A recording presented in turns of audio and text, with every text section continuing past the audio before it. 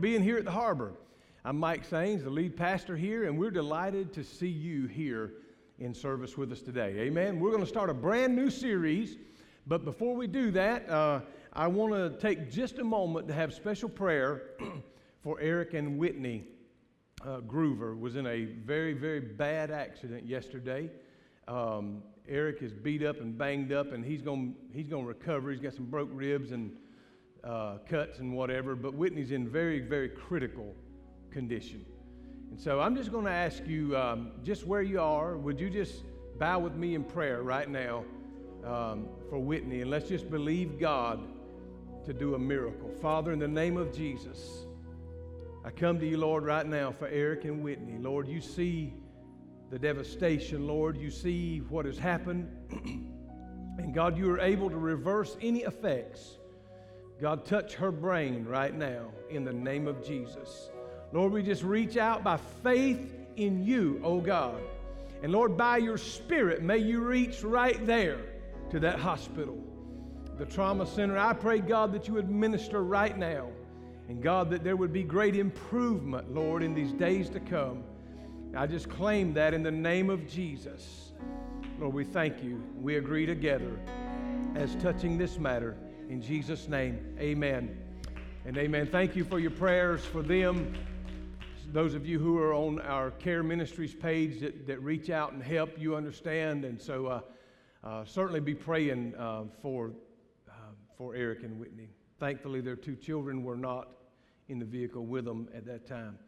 I want to talk with you about the book of James, and we're going to kick off this today, the letter of James, and obviously we'll start with the first chapter.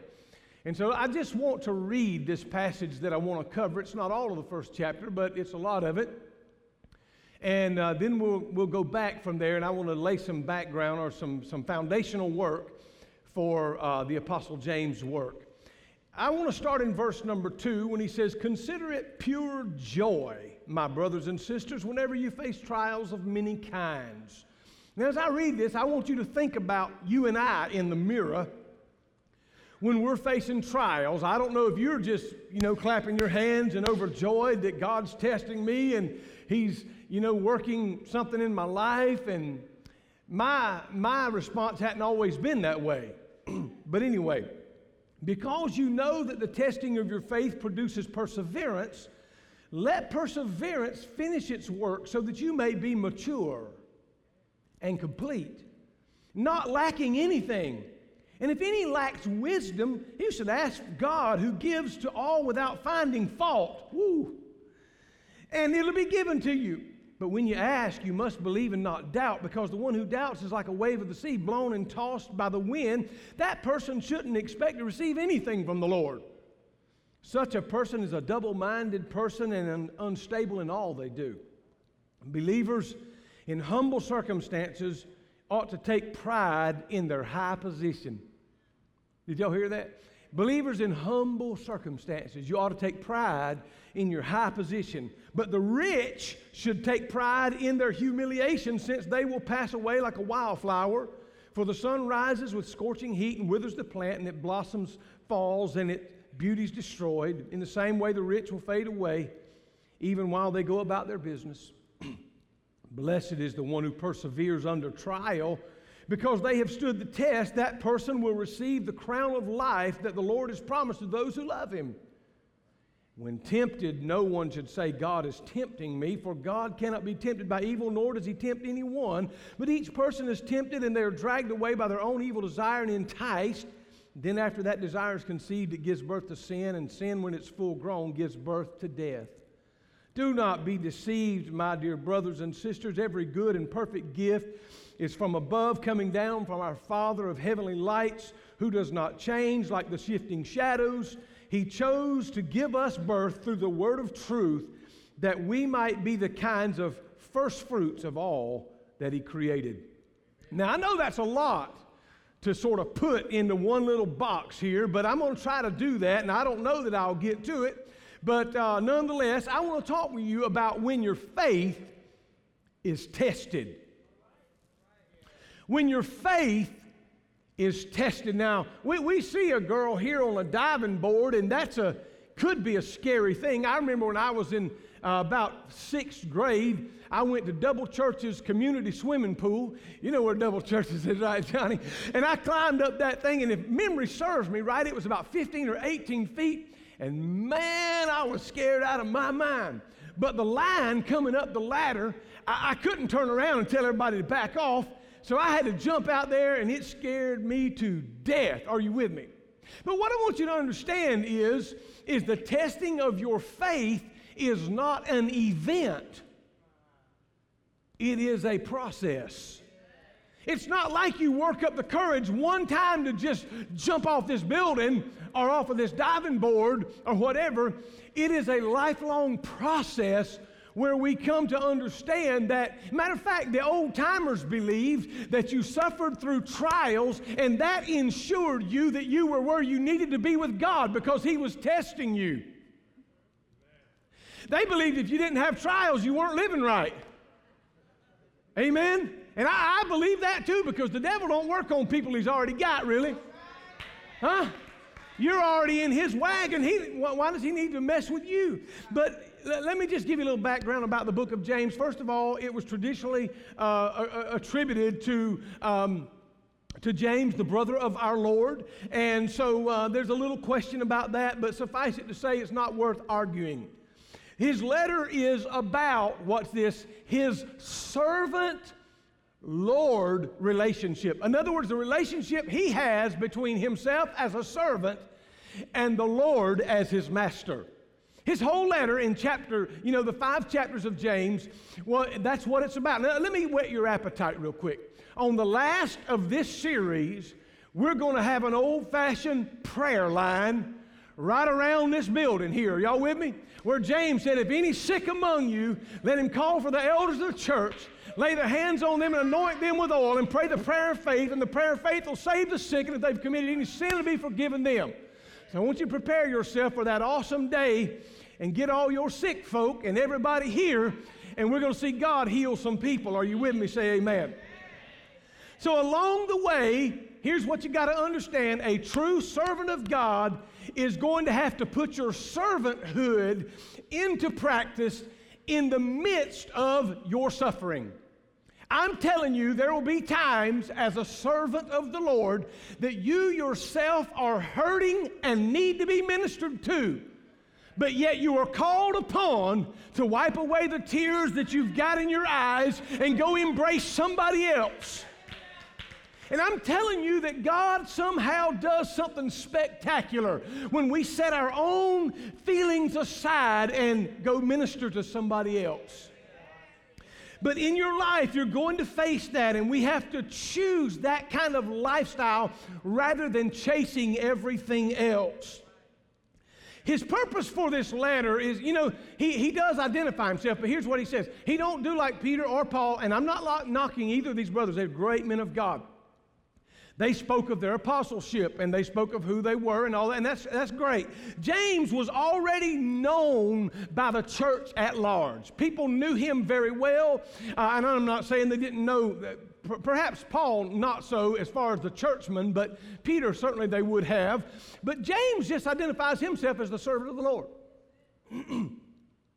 Now, I want you to understand who he's writing to, because it's important for you and I to take the Bible in the correct context. Some people have really got it messed up, man. They saw where it said, Peter went or rather Judas went and hung himself. They read something else that says, go do ye likewise. And they put them together and they, go off themselves. Don't take the word out of context. You got to understand who he was writing to and the time frame in which he was writing and what is the social custom of that day. So let me try to help you. He's writing to the 12 tribes of Israel. He's writing to the diaspora, if you will, those who have been dispersed and scattered abroad. In fact, in chapter 1, verse 1, he talks about who he is, the servant of the Lord, to the scattered tribes and the scattered people. Understand that persecution had come down on the church and everybody was being driven out. You see, they tried to squash out the ministry and the people were leaving by the hundreds, if you will, and they were dispersed by the thousands. Let me show you. scattered among the nations. And so he speaks about these, and he says basically what James is writing is saying, I know that you of the diaspora, I know those of you who are scattered, I know that you are persecuted, I know you're facing various and sundry trials, and I know that you are suffering. And what James is saying is, I'm writing to you with this knowledge in my head of where you are. You've heard people that was talking that didn't have a clue what they were talking about. Don't look at nobody, just look at me. You've seen them. But James is saying, I'm not speaking into the air. I'm not just talking about something that I don't know anything about. I understand where you are, and I understand what you're going through. I want you to imagine this, if you would, with me. Young Jewish Christians, upbringing, or they were brought up, they came up in this great persecution of the Christian movement. Stephen, the great martyr, the first councilman of the church, had been stoned to death. Are you with me? Saul was determined to destroy the church, and was going, before he became Paul, and was going from house to house and forcibly taking Christians out, persecuting them, killing them.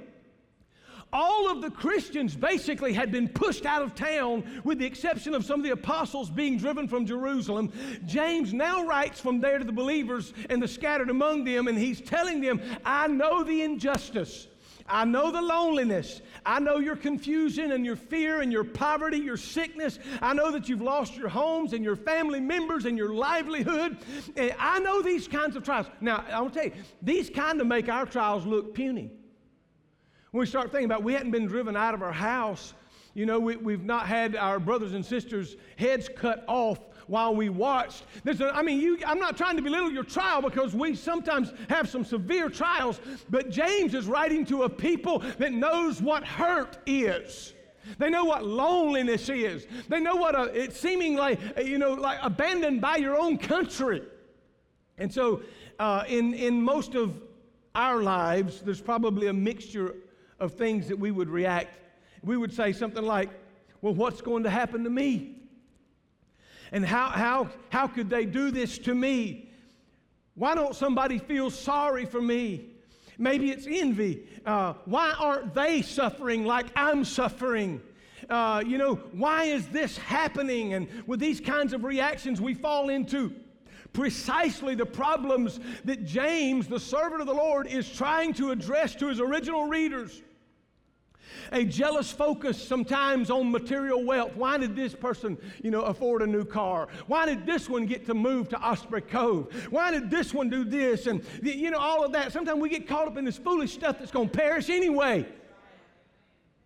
Amen? So he speaks to us, and I just want to take it one by one if I can. I need to move quick to try to get to this, the testing of our faith. First of all, he said, consider it pure joy. Pure joy. Next time you're going through some hard trial, you open a piece of mail, and then you're supposed to be in the courthouse, at no later than such and such time. I want you to just take a hallelujah break and say, hallelujah, praise the Lord. I am going through a trial. I don't know how I'm going to get a lawyer. I don't know how this is going to work out, but I'm going to praise God in the midst of it. Now that sounds stupid, and that sounds ridiculous, and the world don't understand it, but I'm going to tell you this. If you will have that kind of attitude that says, I'm going to praise Him in all things, when I live this life, I'm going to live it. For me to live as Christ and to die as gain, it will change the way you see this life. The testing of your faith is going to produce perseverance. Watch this. It is without a doubt testing is coming. Look at your neighbor and say, it's coming. Please understand that everyone who's ever taken a class anywhere, you knew to start with a test was coming. They told you on day one that the midterm is going to be on this day. The final is going to be on this day. You knew it was coming, and whether you prepared for it or not is a different story. But you knew it was coming. And so you got to understand that's going to happen, the end of chapter test and all of this stuff. Now, how many of us have ever been overjoyed when we saw it coming? I was never just throwing a party the night before test date. Huh? No, I was usually burning in because, I played football or baseball or whatever, with the boys until late, and I'm trying to cram, 2 weeks of learning into these 2 hours that I'm going to dedicate to trying to get it right. If I could at least get to 7-0, I was, you see. But James is trying to show us a more excellent way. You see, trials in the Jewish tradition, trials in someone's life was the proof of their faithfulness. The joy with which a believer endures trials in the present is a sign of our hope for the future. You see, so there's a reason to be happy in the midst of trials. And here's this. We know that the trying of our faith is working something in us. That perseverance, it's making us become greater in the work of the Lord. Perseverance has a job to do. And perseverance' job is to make you complete and mature. Don't look around at any immature and incomplete people right now. You see, when we pray for patience, oh, Lord have mercy, trials and tribulations. So then there's this quest for wisdom that he addressed. And in verse number 5, he said, if anybody lacks wisdom, now there's some folks in this world lacking wisdom. I'm telling you, if you just watch TV a little bit, or just Facebook just a little bit, there ain't no wisdom exercised hardly at all anymore. Amen. I'm thinking to myself, what were they thinking? Huh? If you lack wisdom, ask of God, and he'll give it to you. He said, but you got to believe and not doubt. Because if you doubt, you're like a wave of the sea tossed to and fro. You're a double-minded man or a woman. Don't even expect that you'll get anything from God. In other words, you have to leap out there like this girl jumping off this diving board with a reckless abandon and say, here it is, God. It's everything or nothing. I know. So now let me talk about, verse 9, he deals kind of with a current situation. We've all got them. He says, but believers in humble circumstances, you ought to take pride in your high position. You say, well, I don't know how I can take pride and I just lost my house. If you might have done some stupid things to bring that about. I know I've done plenty of stupid things in my life. I've done some knuckle-headed things. Y'all with me? So I'm not knocking that. Here's the thing. Don't be a knucklehead all your life. Right? If you've done some stupid things, just look in the mirror and say, you've done some stupid things. But that stupid stops right now. I'm going to go, it might have been last night. But last night is over. Right? And you can start brand new today. It is the first day of the week. And you can say, Lord, I need wisdom to help me not to do the knuckleheaded things that I've done that got me in this situation that I'm in. And God will help you with that.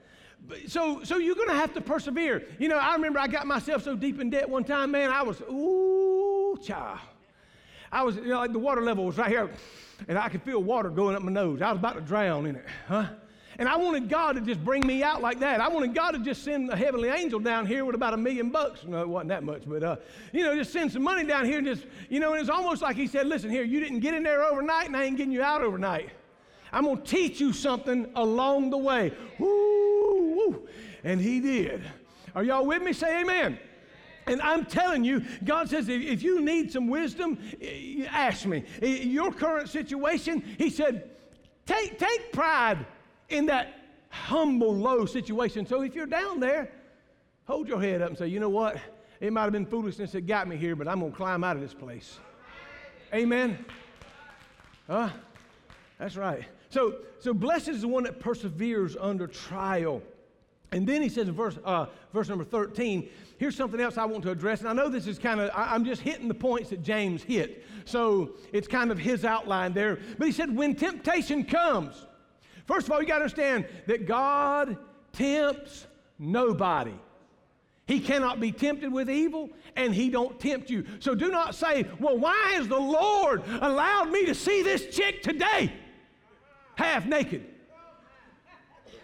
Or 3/4 naked. Whatever it is. Oh, how did this man come walking by and blew me a kiss? Oh, child. Maybe a rose showed up on my desk and it wasn't from my husband. God didn't send that rose. Huh? And God didn't send that lady that come by. He said, God is not tempted by evil. No, maybe let's just take it a different way. Maybe it's all the money you saw right there, and it wasn't yours. And you're looking around and say, whoo, man, I can sure pay something off with this. Leave it alone.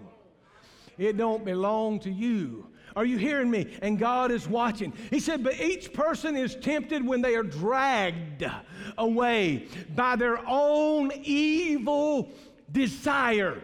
And when that desire has got inside you, it brings forth some things. And in the end, it brings forth death. Are you with me? Let me show you how we're drawn away. And I need to hurry with this. But how many fishermen we got in the house? Let me see. You ever caught a fish? Raise your hand. Ever caught a fish? All right. Guess what? If you're going to catch a fish, you got to throw something out there that fish like. You know? I'll give you an example. Me and Adam went fishing the other day. It was a good time. About 2.5 hours. We caught about 17 fish. It was fun. But you know what? We didn't have one piece of live bait. Not one. Didn't even have the right hooks. But we had a salamander-looking thing. And I hooked that bad boy right through his mouth and back around. The hook sticking up there, plain to see. I didn't spray it with no smell good. It smelled like a salamander or a lizard or whatever. But I just flipped that thing right over by the bushes and started reeling. It didn't take but just a little while, and I heard it, that drag going out, baby. You know, and then I just rear back on it real good. Are y'all with me? Say amen. And you know what happens? That hook goes deep inside, and there's a barb on that hook that won't allow it to back out easily. Are you with me? So what I did was I threw something out there that enticed that bass that was laying under a log. And when he got enticed, he said, whoo, man, that sure look good. It comes swimming by here, swim by here again, I'm going to get it. And so here he is laying under the log or where he's at, and here comes that salamander coming on by there again, and he goes out there, he looks, he strikes, and gulps him right down. And all of a sudden, he starts and he can't spit him out. Sometimes you'll grab onto something you can't let go of. Something looks so good, and you grabbed hold, and now you're trying to spit it out, and you can't. Hello? And so now he realizes somebody else is pulling him where he does not want to go. Amen? You remember what the Lord told the Apostle Peter? He said, right now you gird yourself and you go where you want to, but there'll come a day when others will gird you and lead you where you don't want to go. So we're pulling this fish now, and he's coming to the boat where we're at. Are you with me? Say amen. And then we reach down and get him, and thank God me and Adam was gracious and did the catch and release. But Satan ain't going to do it. If you fail the test here and he gets you in the boat, he ain't throwing you back. His name ain't Mike or Adam. So when temptation comes, you understand that you are drawn away and you are enticed by your own lust. And when lust is finished, it brings forth sin. And when sin is finished, it brings forth death. Any other body in that fish would have been cooked. And so, but God did not tempt you when you went for that, whatever it was you went for. So, I want to show you something else here. Verse number 16 says, do not be deceived, my brothers and sisters, for every good and perfect gift is coming down from the Father of heavenly lights, who does not change like the shifting shadows. So every good and perfect gift comes down from God. And anything less than perfect didn't come from him. Are you with me? Say amen. So please know that. And I want to take you right on down to the last of this chapter. And he says, every good and perfect gift comes from him. He chose to give us birth through the word of the Lord. And James is, he's telling us that God chose us. And every good thing comes from him. And every bad thing did not. And if you're tested, and you're going to be tested, and testing is from the Lord. Tempted is not from the Lord. Are you with me? Say amen. So when he says you're going to be tested, and you are, it's going to be tough, and it is. It's going to be hardships sometimes, and they're going to come. Bad days are going to be there. Are you with me? Say amen. But you don't have to give in just because bad days come. There's going to be some tough times, but God is going to see you through it. You know why? He promised, I'll go with you always, even to the end. I'm not going to leave you. I'm not going to forsake you, but I'm going to be right there with you. Let me close it with this. He says, you don't have to give in to the temptation. You don't have to give up because of testing. When you guys, and we're all tested, we all have hard days, we all have hard times. And let me just say this, sometimes the greatest temptation comes at the greatest level of testing. You know why? We feel justified then. We feel like we've been hurt, we've been maligned. We feel like God is a million miles away, that He don't even see us anymore. Do you know what the people of old said? They were in the temple. They were in the temple. I'm talking about the 70 elders, Jaazaniah, and the 70 elders that looked at, they were the high priest, and they were in the temple of God, going through severe trial, and you know what they said? God does not see us anymore. And so they painted crocodiles on the walls of God's temple, snakes and lizards, and worshiped those being the gods of Egypt. They said, God don't see us no more. So they went outside and worshiped the sun and the moon and the stars, the Babylonian gods. Out in front of the building there, right in front of the temple, they built an Asherah pole to Astarte. They said, God don't see us no more. And God brought Ezekiel, the great prophet, 1,000 miles one day from the river Kibar, where he had been exiled. And he grew up thinking everything was great and holy in the church and everything was right. And God said, I want to bring you home so that I can show you that they don't think I see them anymore. They've failed the test. They've been tempted, and they fell prey to it. He took Ezekiel right through the temple, the Asherah pole to Astarte. He saw that worship, broke his heart. Canaanite worship. He come in and saw the snakes and the lizards and all this painted, desecrating the walls, Egyptian worship.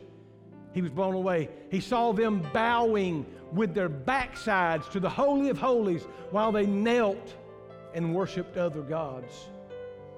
He saw 24 women weeping for Tammuz, fertility god in their mind, that, again, not Jehovah. You know what they were doing? They were suffering through severe tests and trials. And in the middle of those tests and trials, they gave up and said, God, don't see us no more. Let me give you another side of that, of a man who thought God did not see him, but he maintained his integrity anyway.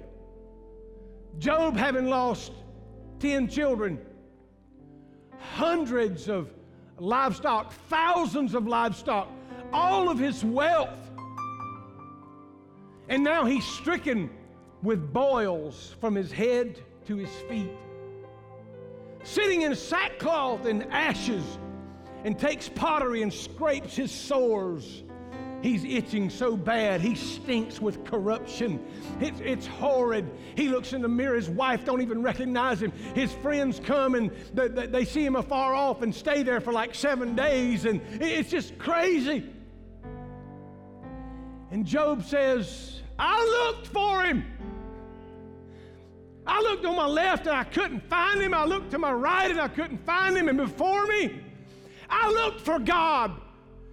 I cried to God. I called to God. He said, but I couldn't find him anywhere. Oh, that my words were in a pen, that I could write them in lead forever. He said, I wanted to talk to God, but I couldn't find God. He said, but God knows the way that I take, and when He has tried me, I shall come forth as pure gold. You say, well, Pastor, he lost 10 kids. That's right. He lost all these animals, and that's right. If you read the book to the end, Job was restored 2 times everything he lost. We serve a God that is able. When you are tested, don't flip out. Consider it pure joy.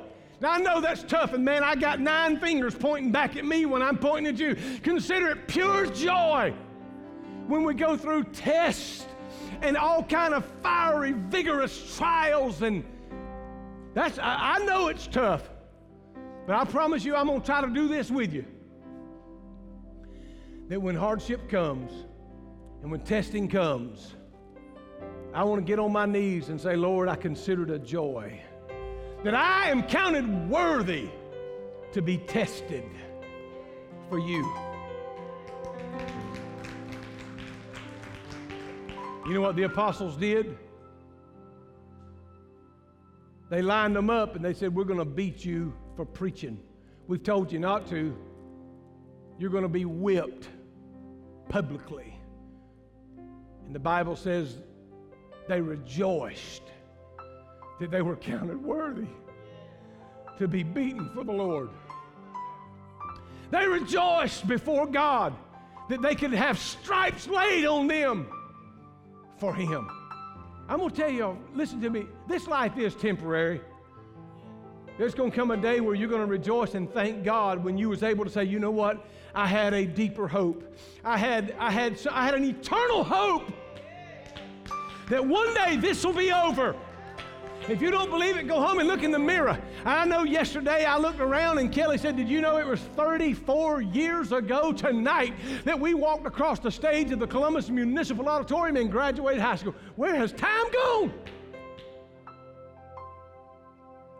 So I don't know. I don't know if there's 34 more in me or not, but I know this. If I'll be true to God, on that side, I'll look back and say, praise the living Lord. I was faithful to the end. Would you stand with me right now? I want to pray for you. If you're here today and you're just going through a severe test, can I see your hand? Severe test. Others here are going through severe temptation. If you want to signify that, you can. You don't have to. It's up to you. But I want to pray for you. If you're being tempted, don't think God's doing that. If you're being tested, you know what God's trying to do? He's trying to mature you. He's trying to bring about a mature Christian. So let perseverance have a work. Father, in your name, I pray first, Lord, for those that are tempted right now. They're tempted to quit. They're tempted to give up on God. They're tempted to quit church. They're tempted to quit giving. They're tempted to quit serving, to quit being a faithful husband or wife, mother or dad. They're tempted to quit school. They're tempted to quit their job, throw away their career. They're tempted to do all kinds of crazy things. Some of them may be even tempted to do ridiculously crazy things, like taking their life or someone else's. I pray for those tempted right now in the name of Jesus. Lord, that they would put their trust and their confidence in Almighty God right now, Lord, and that they would endure that temptation. They would not succumb to it in Jesus' name. And for those being tested right now, Lord, in your name, undergird them with strength, oh God. Give them courage, oh God, and help them, Lord, to know that this test shall pass, that God's going to go with me, and I'm going to count it a joy. And if I need wisdom, I'm going to ask for wisdom. But I'm not going to blame the situation on God. I'm going to hold on in the midst of it. And when He's tried me, I'll come forth as gold. In Jesus' name, would you lift your hands as the praise team sings something for us? Just worship the